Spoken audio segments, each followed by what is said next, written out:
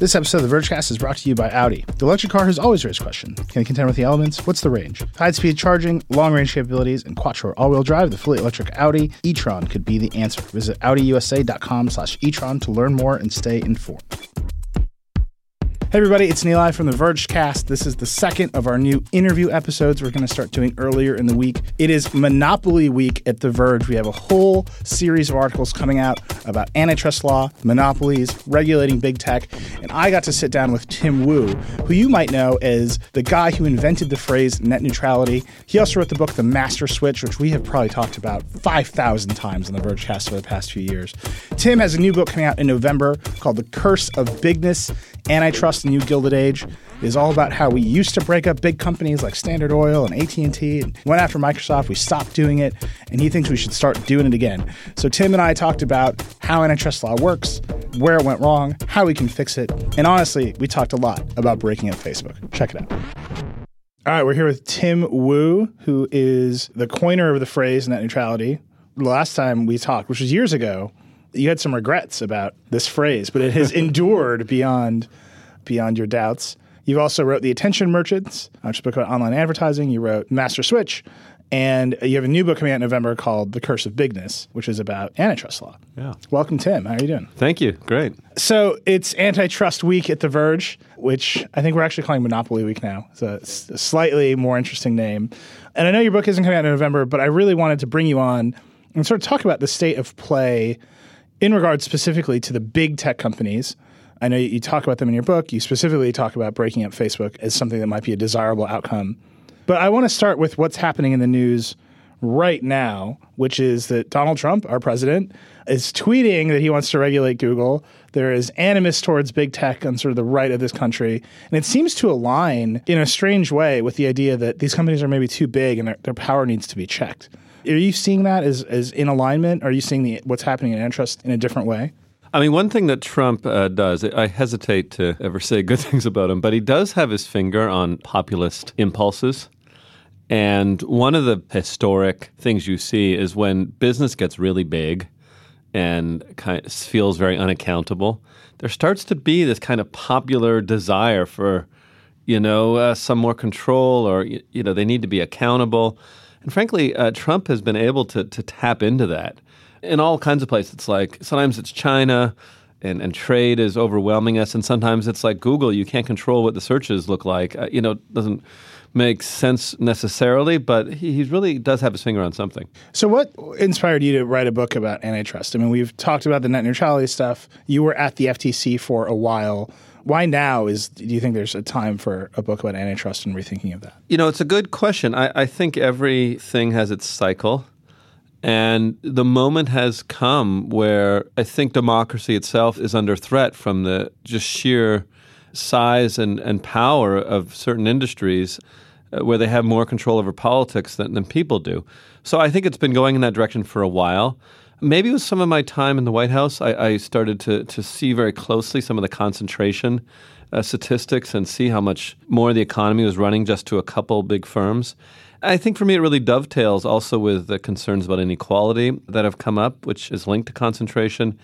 And finally, with the rise of more populist and nationalistic, even borderline fascist leaders who say, hey, listen, everything's out of control, we're going to help you. I think we're in a time where we need to bring back the controls on bigness. So you say bring back. I think that's really interesting. I read the galley of your book at light speed before you showed up today. I did it as fast as I could. Probably didn't catch everything, but you make the case that historically in America, we have been very anti-giant corporation. Yeah. And that was a thing that we treasured and revered, and we got away from that. Talk about that a little bit. Sure. I mean, what do you think the Tea Party was all about? The original Tea Party. It was an anti-monopoly protest. An American tradition. So the tradition. British Crown had a monopoly on tea, and we threw. Well, the British Crown gave a British company a monopoly on tea, and the colonialists were like, "What is this? This is not cool. So we're going to dress up and throw tea in the water." I mean, a lot of the American Revolution was about resistance to centralized power. The Constitution is about resistance. No one entity should have too much power, and monopoly. Around the turn of the 19th century, people were like, what is this? Why do we have these creatures. Corporations were new then. They called them trusts. Like, how do we have an entity like Standard Oil that has so much power that no one can control it? How is this compatible with the basic idea of the American Republic, where everybody is finally accountable to the people? So, I think it's time to return to these traditions. Louis Brandeis, who's one of the inspirations for this book, said, we're in real danger of losing who we are. We're going to become passive people who just sort of accept uncontrollable power. So, anyway, the time is here to return to the older American traditions that prized equality and thought that power should never be concentrated in too few hands. Yeah. And the idea that concentrated power is actually a threat to the government, I think, is not something that we think about anymore at all. It's obvious if you're in Washington. Really? If you spend a little time there, you're like, well, everyone pays lip service to the citizens and what voters care about or so on. But they're like, what does the oil industry have to say? What does tech have to say? What does the telephone industry want? Those are the real players. They're the ones who make things happen or stop them. It's been like that for a while, and somehow we accept it. One thing I'm suggesting is the more concentrated industry gets, the worse that problem gets. The more politics gets away from the people and towards, what small industrial groups want. So the standard we have now, which you're saying in your book you compellingly argue is a new standard, is the consumer welfare standard, which says that antitrust actions have to be predicated on prices going up for consumers. We've actually talked about in the Vergecast lots of times. That's really hard when you have a Google and a Facebook and their prices are free. When you have an Amazon that relentlessly promotes the lowering of prices, whether or not that's actually true, but they relentlessly promote the lowering of prices. And that all came out of what is called the Chicago School. I'm being honest with you, I went to the University of Chicago, so I feel a great deal of guilt that I paid a lot of tuition money towards the promulgation of this theory. But you're saying that standard is broken and we need to move away from it. That's right. And I love University of Chicago, too. I was a visiting professor there, and I have a real admiration for the relentless way. But it doesn't mean you should let them run the economy. It's a little different, So, we get a little technical here. Antitrust became neutered over the 80s through basically the 2000s because the Chicago School said you shouldn't have any sort of action. It's not about power. It's not about politics. It's not about helping small producers or any of the kind of historic goals of antitrust. Instead, they said you need to prove in every single action beyond whatever standard that we can clearly see a price increase here or clearly predict that one will happen. So, I don't know, Microsoft wipes out all of its competitors. Okay, but can we clearly prove that therefore Microsoft Windows got more expensive or something? And that stuff's kind of hard to prove. Yeah. And I think anyone will agree that creates a very challenging screen where most antitrust cases die. Sometimes it's not. Some of the prices will go up, but you can't prove it because it's hard to prove. And so basically they created an enormous barrier to antitrust law, and it has almost killed it. And that's what I'm trying to overthrow in my new book. Yeah, overthrow. That's a good word. Yes. You gotta go for it, man. Yeah. So what's interesting to me about that is the DOJ just tried to stop the AT&T Time Warner merger. I read, the opinion in that case. I wrote thousands of words about it. And to me, it seems like everybody missed the point entirely. And the DOJ didn't even argue a net neutrality argument because they can't, because the FCC is striking down net neutrality. But it seems like everyone missed the point, which is AT&T owns the pipe. They're going to give preferential treatment to Time Warner content, and they're going to not distribute Disney content the same way. I could not agree with you more. This is what happens. The economy is too important to be left to economists because it controls how we live. And we get fixated on something like, okay, if AT&T buys Time Warner, will prices go up by 45 cents a month? Like, that is what we're talking about when we should be talking about what does this mean for the power of that entity? What does this mean for their ability to discriminate among different types of content? What does it mean for a republic predicated on the idea of free speech and the sense that too few people controlling too few properties creates problems? Is this a merger that will set off a chain reaction of other mergers as everyone armors up and become fully vertically integrated? Yeah, those ideas are out there, but everything goes through this framework where we are having this insane debate, impossible for anyone to understand who's actually a citizen, not an economist, as to, how exactly this might affect cable bills in some ways. And so the law has completely lost its way. I'll add to it, Facebook over the 2010s basically bought most of its competitors. Instagram, WhatsApp, these companies that might have challenged it. And the agencies could not find any problems with these acquisitions. And I've read some of the analysis, and you had to have a lot of training to say things as absurd as those decisions do. But wait, go into that. What do you mean by you need a lot of training to say things this absurd? Okay, so you ask a man on the street, are Instagram and Facebook competitors? They would be, yes. I read the analysis of the British Office of Competition, and they said, well, Facebook does not have that important a photo app. And they said Instagram in 2012 does not have advertising revenue yet. So Facebook and Instagram are not actually competitors at all. That was their conclusion. Yeah. So the merger goes through with no conditions. The same kind of thinking. Google was allowed to buy Waze, so a merger to duopoly. Google bought YouTube, which I think was anti-competitive. Facebook bought WhatsApp. WhatsApp was sort of a naturally more privacy protective messenger service that might have become a sort of rival social network based on its reach. Yeah. That didn't happen. Now it has all the same privacy problems Facebook has. And its founders are literally leaving. Yeah, they're leaving. They're so unhappy. One of the things that people predict will happen is if you have a merger to monopoly, is either you'll raise prices or you decrease quality. One way you measure quality is privacy protection, right? So we all have this thing where one of the reasons we have such terrible privacy protections is because we've allowed mergers to monopoly or duopoly in the online space. And, neither Google or Facebook has any real reason to have to give you real privacy protections because, well, what's the alternative? So a counter argument to this is so many startups in the Valley are literally created because they see a hole in Facebook's product or Google's product, and they know that's a good exit, right? Is that the wrong incentive? Can you change that incentive? I think if we have a tech economy entirely premised on the idea that monopolists may one day buy the underlying thing, it really limits what can happen. I mean, Google and Facebook didn't start that way. Yeah. Google was like, hey, we can do search better. Let's do it. Now it's like, well, let's not try and do search better because that's Google's. And if we try to do that, we'll be destroyed. Let's try and find some tiny little niche. That's one reason I think that a lot of innovation is, to my mind, like really profound innovation. No one's willing to fund it because it's like, well, you're not going to displace Facebook or Google. So, we'll go around the edges somewhere and try and find some cute little thing that doesn't bother anybody too much and get bought out. I think that's a problem. I think buyouts are part of innovation incentives, but I think you also have to have room for the debt clearing thing that is really trying to change everything. Yeah. Now, that's why some of it's going through cryptocurrency. It's another conversation, but I think everyone's, kind of steering way away from the monopolists, and I think it's hurting innovation in the tech sector. Well, one argument would be that that's why there's so much action in cryptocurrency, right?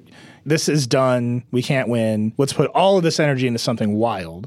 But you're saying that's not necessarily the best outcome. Well, I'm saying it would be nice if you could, and it's important, I think, to an economy that we not have an IBM, we not have a Microsoft, we not have a company. You mean of those scales? Like Microsoft can exist in your mind, but no. I mean, you can't have this. It's bad for the economy when you have, and Europe's had this, and Japan has had this problem where they have kind of these lingering monopolists who are there for decades, like AT&T back in the old days. Nobody dares really challenge them. And the sector's kind of become dead after a while. It's like what's going on with tech innovation in Japan over the 90s. It's like Japan, everyone's like, oh my God, Japan's going to pass America. But they never broke up their telecom monopolist. So everything was like, well, don't disturb the mothership. Yeah. And I think there's a really profound difference in the kind of innovation you see when people are afraid. Of like disturbing the mothership versus what you do when you sense a real opportunity. So let me ask just the big sort of five. You think Google obviously has a monopoly on search. Mm-hmm. Facebook has a monopoly on social networking. I guess it'd be I guess that's how to define the market. Yeah. Do you think Apple is a monopolist?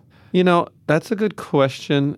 Actually, I don't think so. It sort of depends on how you think the iPhone is its own product or whether it competes with Android. But I think it does compete with Android, so I don't think they're a monopolist. That's interesting because I would argue that the ability of Apple to tightly control the distribution of apps on the iPhone leads to some very big questions about discrimination. Oh, now, if you're going to ask me do I think Apple does anti-competitive things? Slightly different question. You kind of got me into this technical question as to whether whether they have. Well, explain the difference for the audience because not everybody. Yeah, sure. So there's this is too much education. No, this is what the Vergecast is all about. So the technical criteria or prerequisite for the law is that you wield monopoly power, and then when you said, "Are you a monopolist?" that means like do you control 70% of your market or something. So Apple doesn't clearly control any one market. They're just very effective in their market. So that's what I meant by that. But I agree they do anti-competitive stuff. Things that challenge them on their own app store, they're not particularly friendly towards. Spotify back in the day, for example. So yes, I do think they wield the power they have. Yeah. Do you think that should be regulated? I think they should be continually poked and not allowed. I don't think I would want a law that's like the App Store Commission or something, but I think they should be constantly watched and poked whenever they do stuff that is blatantly anti-competitive. Like, oh, someone wants to do music, but that would be a threat to iTunes. You need to poke them and make sure they...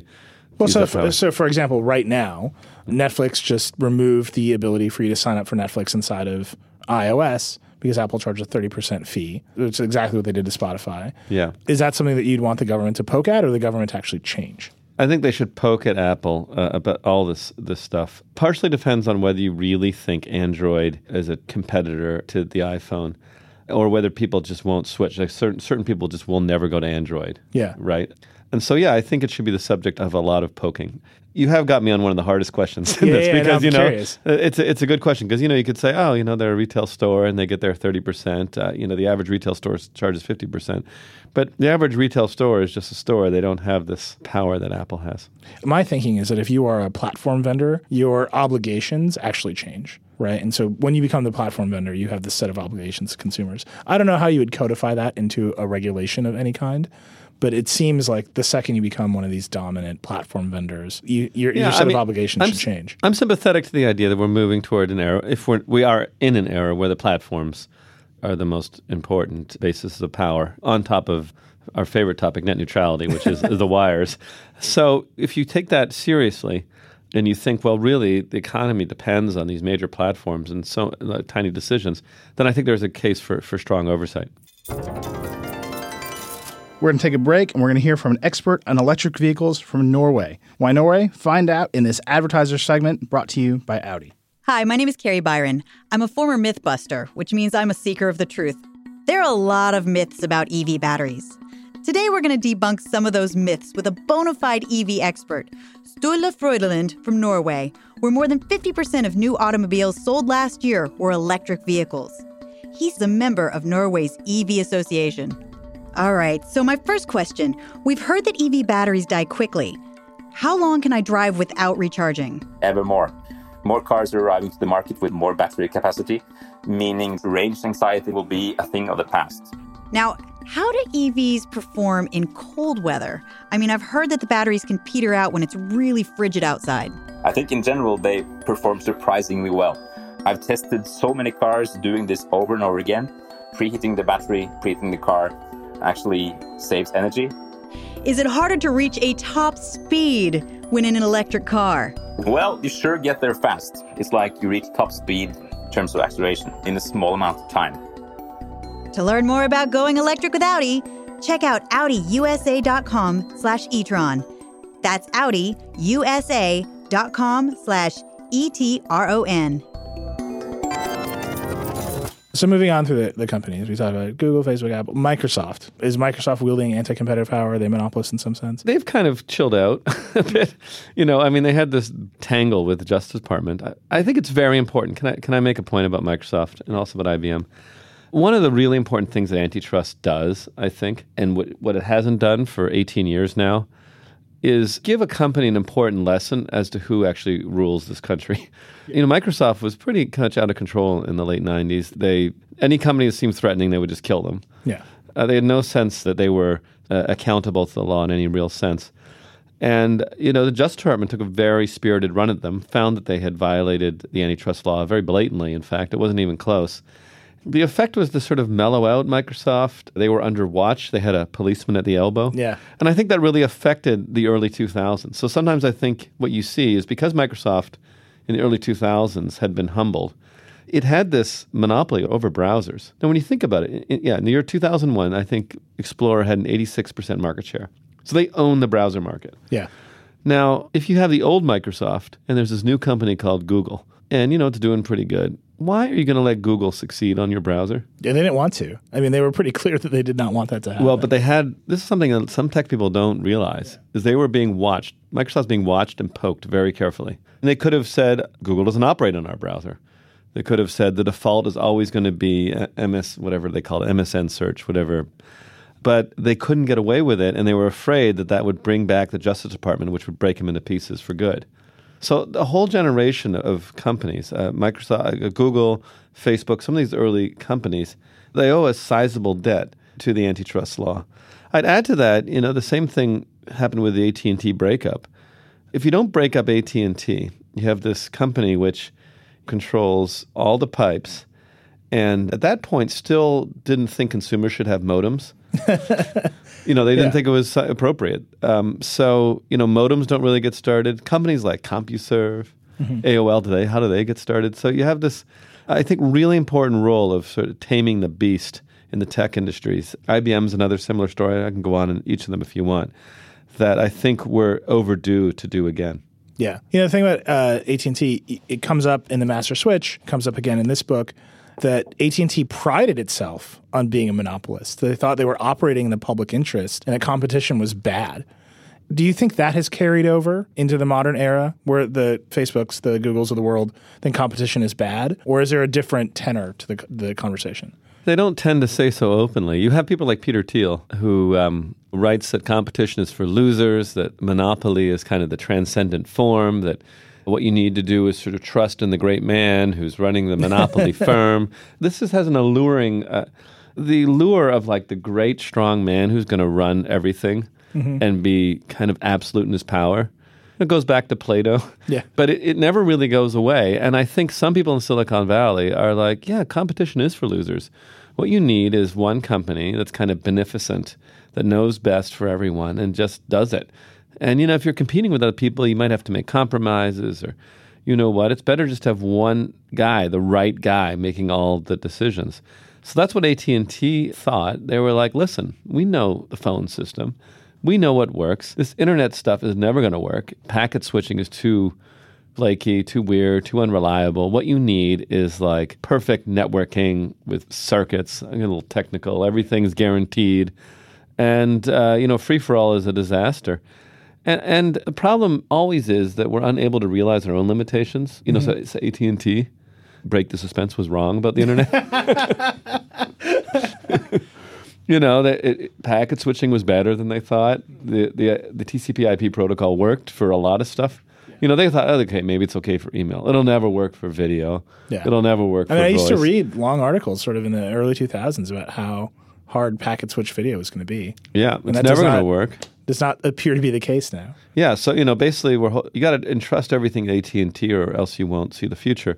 And I think sometimes Google and Facebook might think of things that way, just like leave it all to us. They're not public and saying so, but they So Mark Zuckerberg was recently just public about it. Yeah. He said if Facebook gets harmed, a competitor likely from China will fill the space. And he asked Kara Swisher, Enrico Dico, do you want that to happen?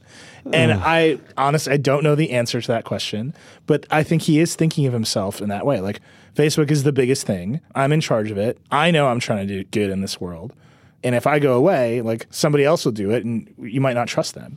I think that argument is very dangerous, actually. It's extremely dangerous. I mean, it is like I've said, it has historically, in politics as well as in business, supported the rise of dictatorships and authoritarian governments, and also supported the rise of monopolists and who come to be trusted. But the countries who have listened to those arguments in the long run really suffer. Most of Europe was like, they're right, the telecom, like Deutsche Telekom. Yeah. Deutsche Telekom knows what's going on. We're not going to mess with them. And so, Europe basically lost a generation because they listened to their phone operators who told them that, the internet was never going to work. And I think Facebook is exactly in the same position. They're trying to set themselves up as kind of the regulated monopolist for the foreseeable future. By the time the audience hears this podcast, Facebook, Google, a bunch of companies will be testifying on Capitol Hill. Do you think that's why they're pushing towards, hey, we're open to regulation? Because if they make that compromise, their size and existence is guaranteed? I think Facebook knows that making peace is essential to its future. Historically, it is true that regulated monopolists do gain protections from competition. Facebook has this deep insecurity. They know their product's not that good. Right? There's nothing exciting. There's never been anything like, oh, Facebook. Yeah. What an incredible product. Google, when the first time I used Google search, I was like, holy shit, this is good. Yeah. Right? The first time you order something on Amazon, the first time I used Facebook, I was like, that's it? Yeah. I mean, look, it doesn't crash, unlike Friendster. Yeah. It wasn't as bad as MySpace. But you can't be like, oh, here's this like giant leap forward. It's like, okay, it works.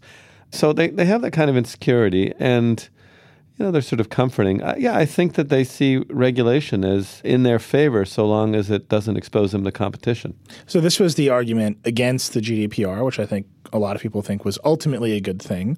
But increasing the amount of regulatory burden imposed on a company will drive smaller firms out and actually benefit the larger incumbents and make them even bigger. Yes, I have this feeling. I'm a bit more American on this stuff and less European, which is I think that anytime starting a business means mastering a really complex regulatory scheme, that tends to discourage a lot of businesses. So I'm not too into the European approaches. That doesn't mean I don't care about privacy, but I think that something, as I said, that involves mastering regulatory schemes can slow down competition. So the Google and the EU right now, they got to break up Android. Right. So they got to unbundle the Play Store and Play services from Android.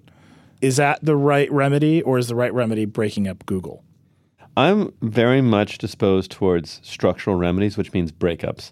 Big breakups as opposed to unbundling or kind of ongoing. I'm sort of anti-regulatory. I'm a student of Louis Brandeis, and I don't like concentrated power, whether it's private or public. I make kind of an exception for net neutrality, but net neutrality is pretty straightforward. It's like, don't discriminate. Yeah. So, I don't like these unbundling remedies. I prefer a breakup. It's somewhat challenging to ask what a Google breakup would look like. Maybe it would be like Google Europe. It's not a crazy idea. Google Europe facing the rest of the world. Maybe you break it vertically, so Android has to be broken off from Google and see if they can survive or not. Yeah. But I'm much more into the structural break them up, reduce the concentration of industry, as opposed to this sort of, we're going to try to fiddle around at the edges and make something that works. So last week on this show, we had Microsoft's president and chief legal officer, Brad Smith. We actually didn't talk about antitrust, but he had just been at the Code Conference with Kara Swisher. And he basically implied that the police at the elbow situation with Microsoft is what distracted Microsoft and made them miss mobile, which is a lot. But surely they were distracted. You kind of laid out they were more careful. They were more cautious. Would you have preferred a structural remedy for Microsoft? Yes, I think it would have been better to break Microsoft into two with Windows and the operating it was Windows AppsCo and some kind of thing that had all the applications and something, and see if they survive or not. Maybe WordPerfect would have beaten Word. I don't know. Yes, I would have preferred that. I will say that having Microsoft with a policeman at the elbow, I do not think was a bad thing. I think it was a really important thing for the early net economy, and I think we need it right now. I think Facebook and Google in particular need somebody to make them a little nervous about what they're doing in terms of anti-competitive actions. So let's talk about breaking up Facebook, which is really the reason I wanted to talk to you today, after all this preamble. And then I do want to talk about Brandeis a little bit. Sure. How would you break up Facebook?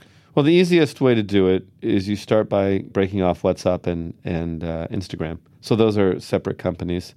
And hopefully those companies try to introduce more privacy-sensitive or otherwise better social networking options. So, you have another option for Facebook. Most people don't really feel like they have right now. So you think Instagram would be a straight-on dead-ahead competitor to Facebook? They'd be a little different. I mean, obviously they're slightly...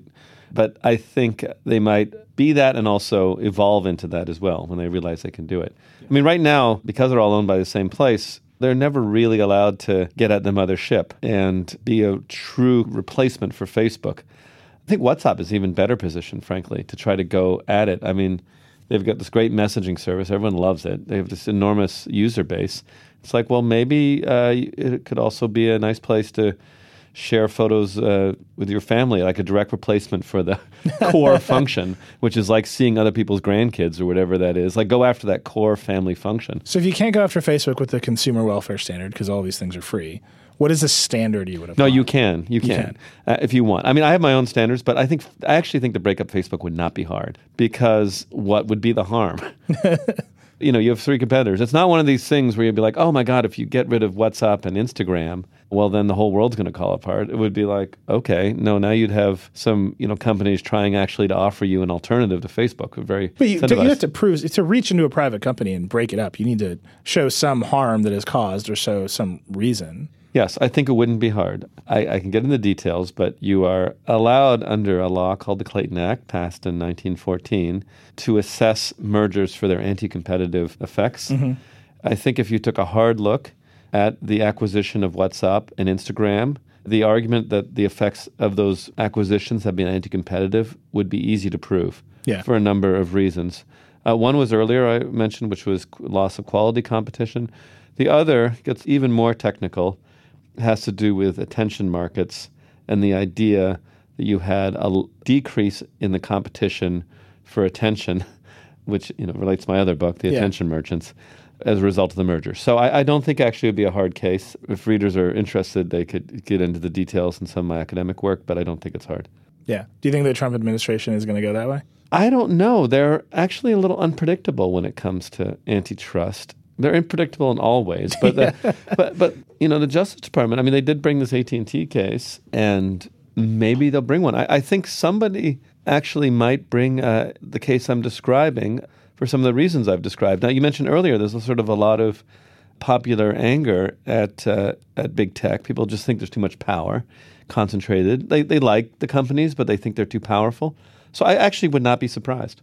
Yeah. I've actually heard the conversation in Silicon Valley around Facebook often includes the idea that it will be broken up. Yeah. One thing that you could say, so the case against Google, there's a stronger case for Google that having all these things together makes it a better company. The strongest example is Google Maps integrated with Google Search. Yeah. Seems to make your life a little easier. That's how I got here. Yeah. And it seems to actually be an advantage. Android and Google together an advantage? Well, at least there's a case for it. But the Facebook stuff, there's just no argument. Yeah. One popular theory about Instagram is actually that it is effectively Facebook Lite, right? That Facebook is proceeding on two tracks. There's the regular Facebook app, and then there's this other thing that Facebook could have been, which is Instagram.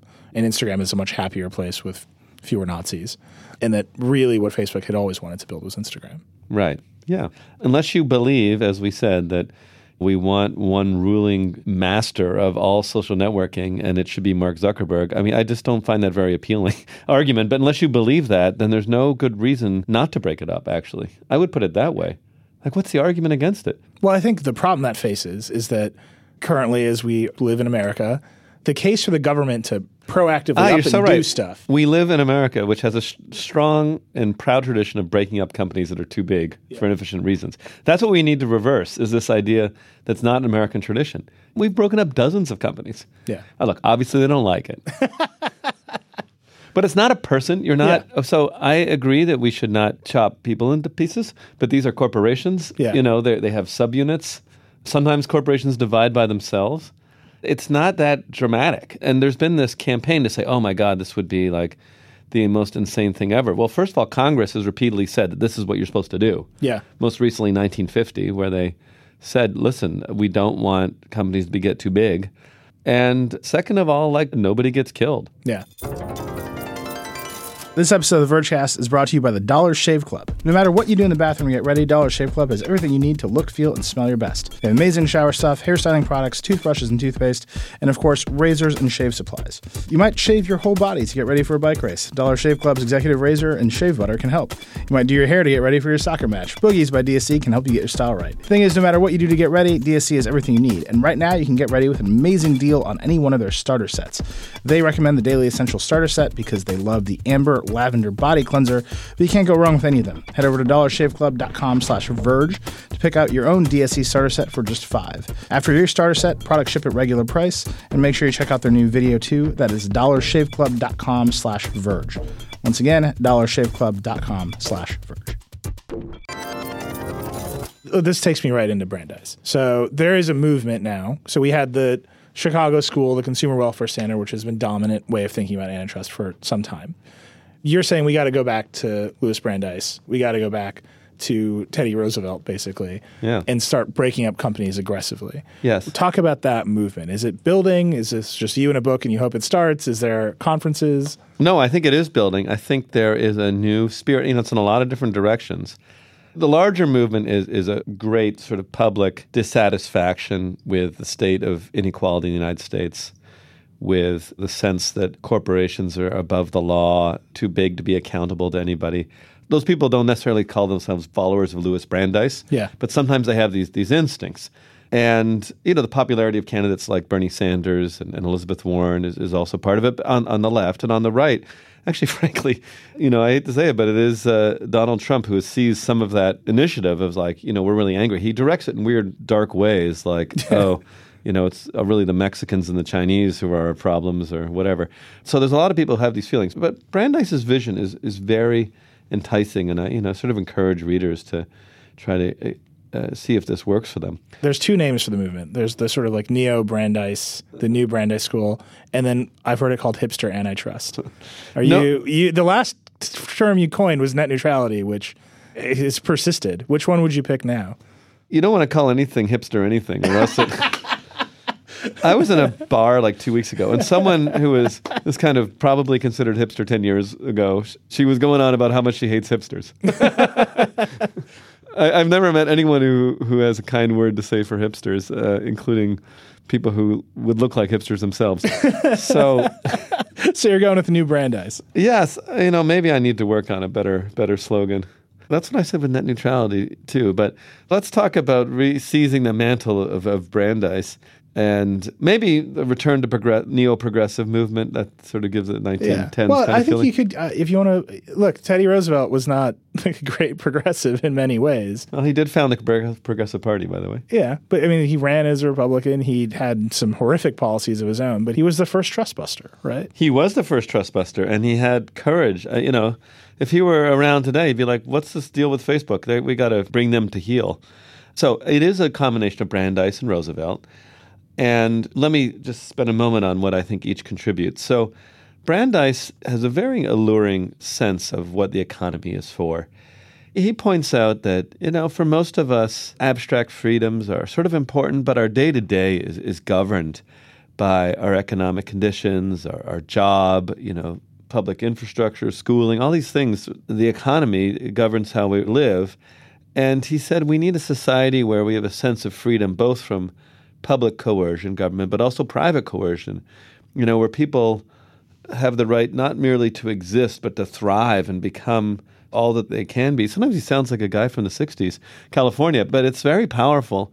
And I really think we should structure our government that way. And one of his points was when there's too much unaccountable power, when employees have no real say, we all become kind of passive cogs in a wheel.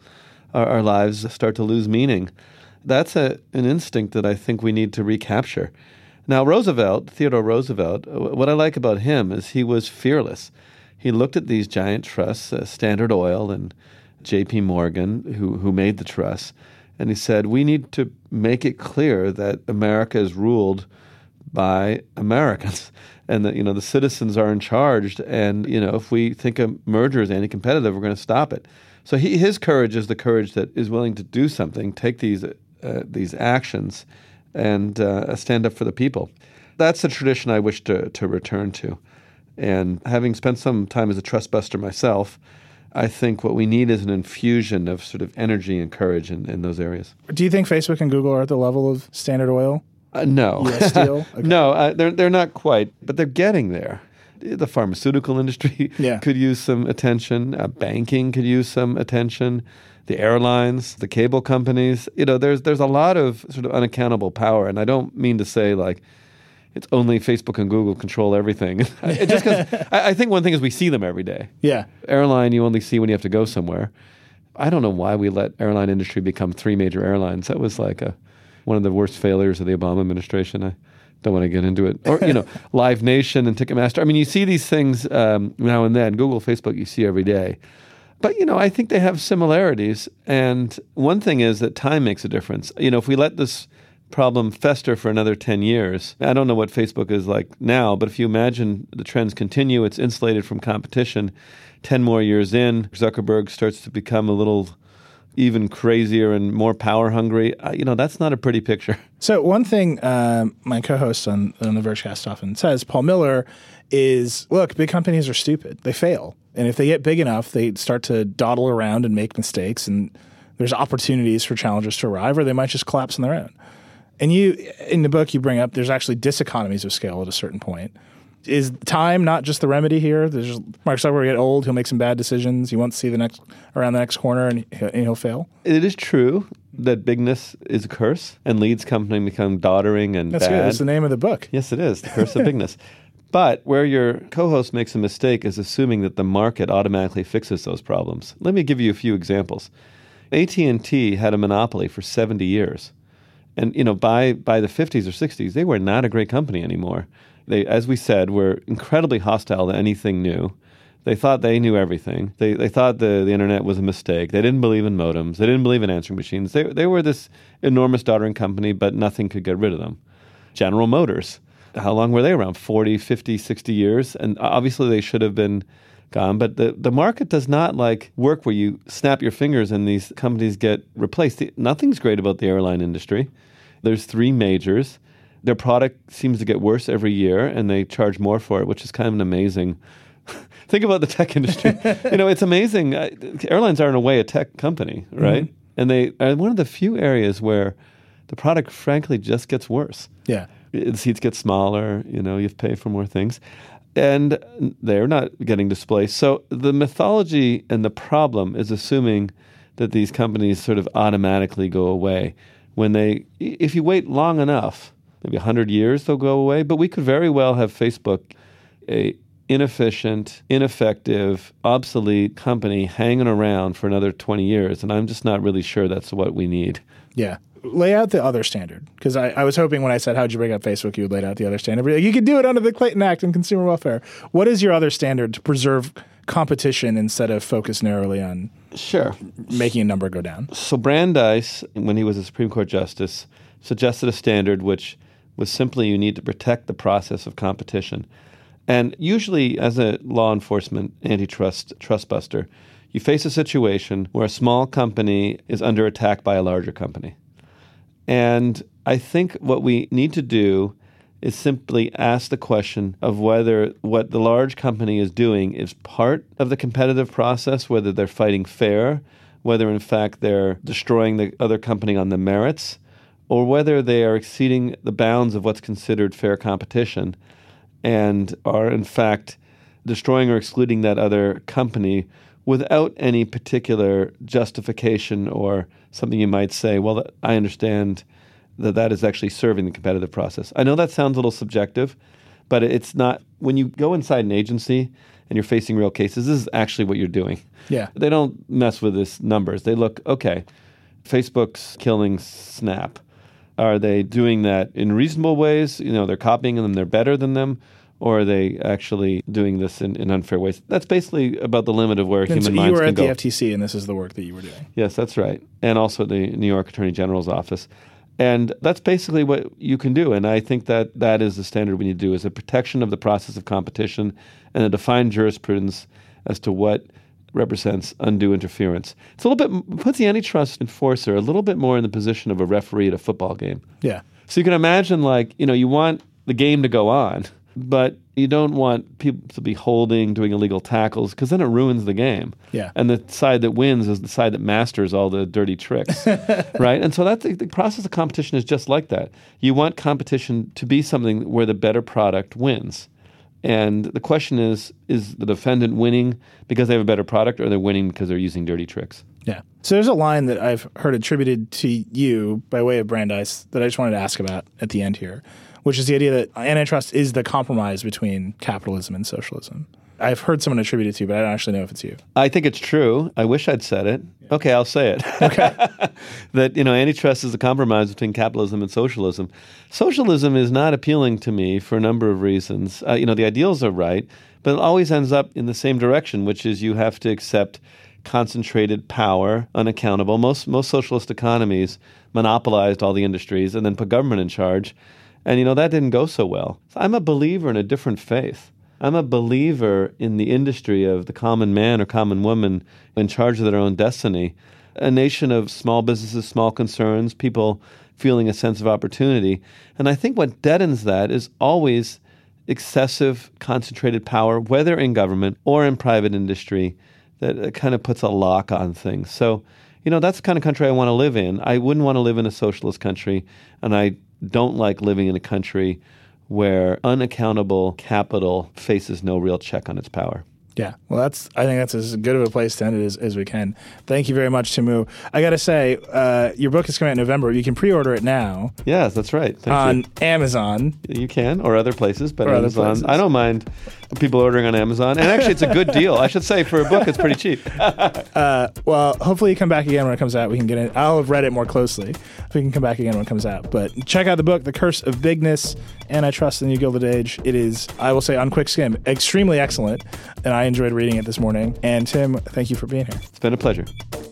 All right, that's it. Thank you to Tim Wu. His new book, The Curse of Bigness, Antitrust in the New Gilded Age, comes out in November. You can go pre-order that on Amazon, everywhere else books are sold. I highly recommend it. And let me know what you think of these new interview episodes. We really like them, but I'm dying to hear what you think. Tweet at me. I'm @Reckless. And we'll see you later this week for the normal Vergecast. This episode of the Vergecast brought to you by Audi e-tron. Despite all of its technology, there's a lot that the all-new Audi e-tron doesn't offer. For example, it has no tailpipe emissions and no need to fill up at the gas station. You just plug it in at home. The Quattro all-wheel drive system offers no reason not to tackle roads in almost any weather. And with long-range capabilities and high-speed charging, e-tron is a new way to think about electric mobility, which makes sense. It's the first fully electric vehicle from Audi. e-tron was built to defy the elements and upend the conventional wisdom. So in truth, it isn't really lacking anything. After all, it isn't just an electric car, it's an electric Audi. e-tron is here and the future is electric. Visit AudiUSA.com/e-tron to learn more and stay informed.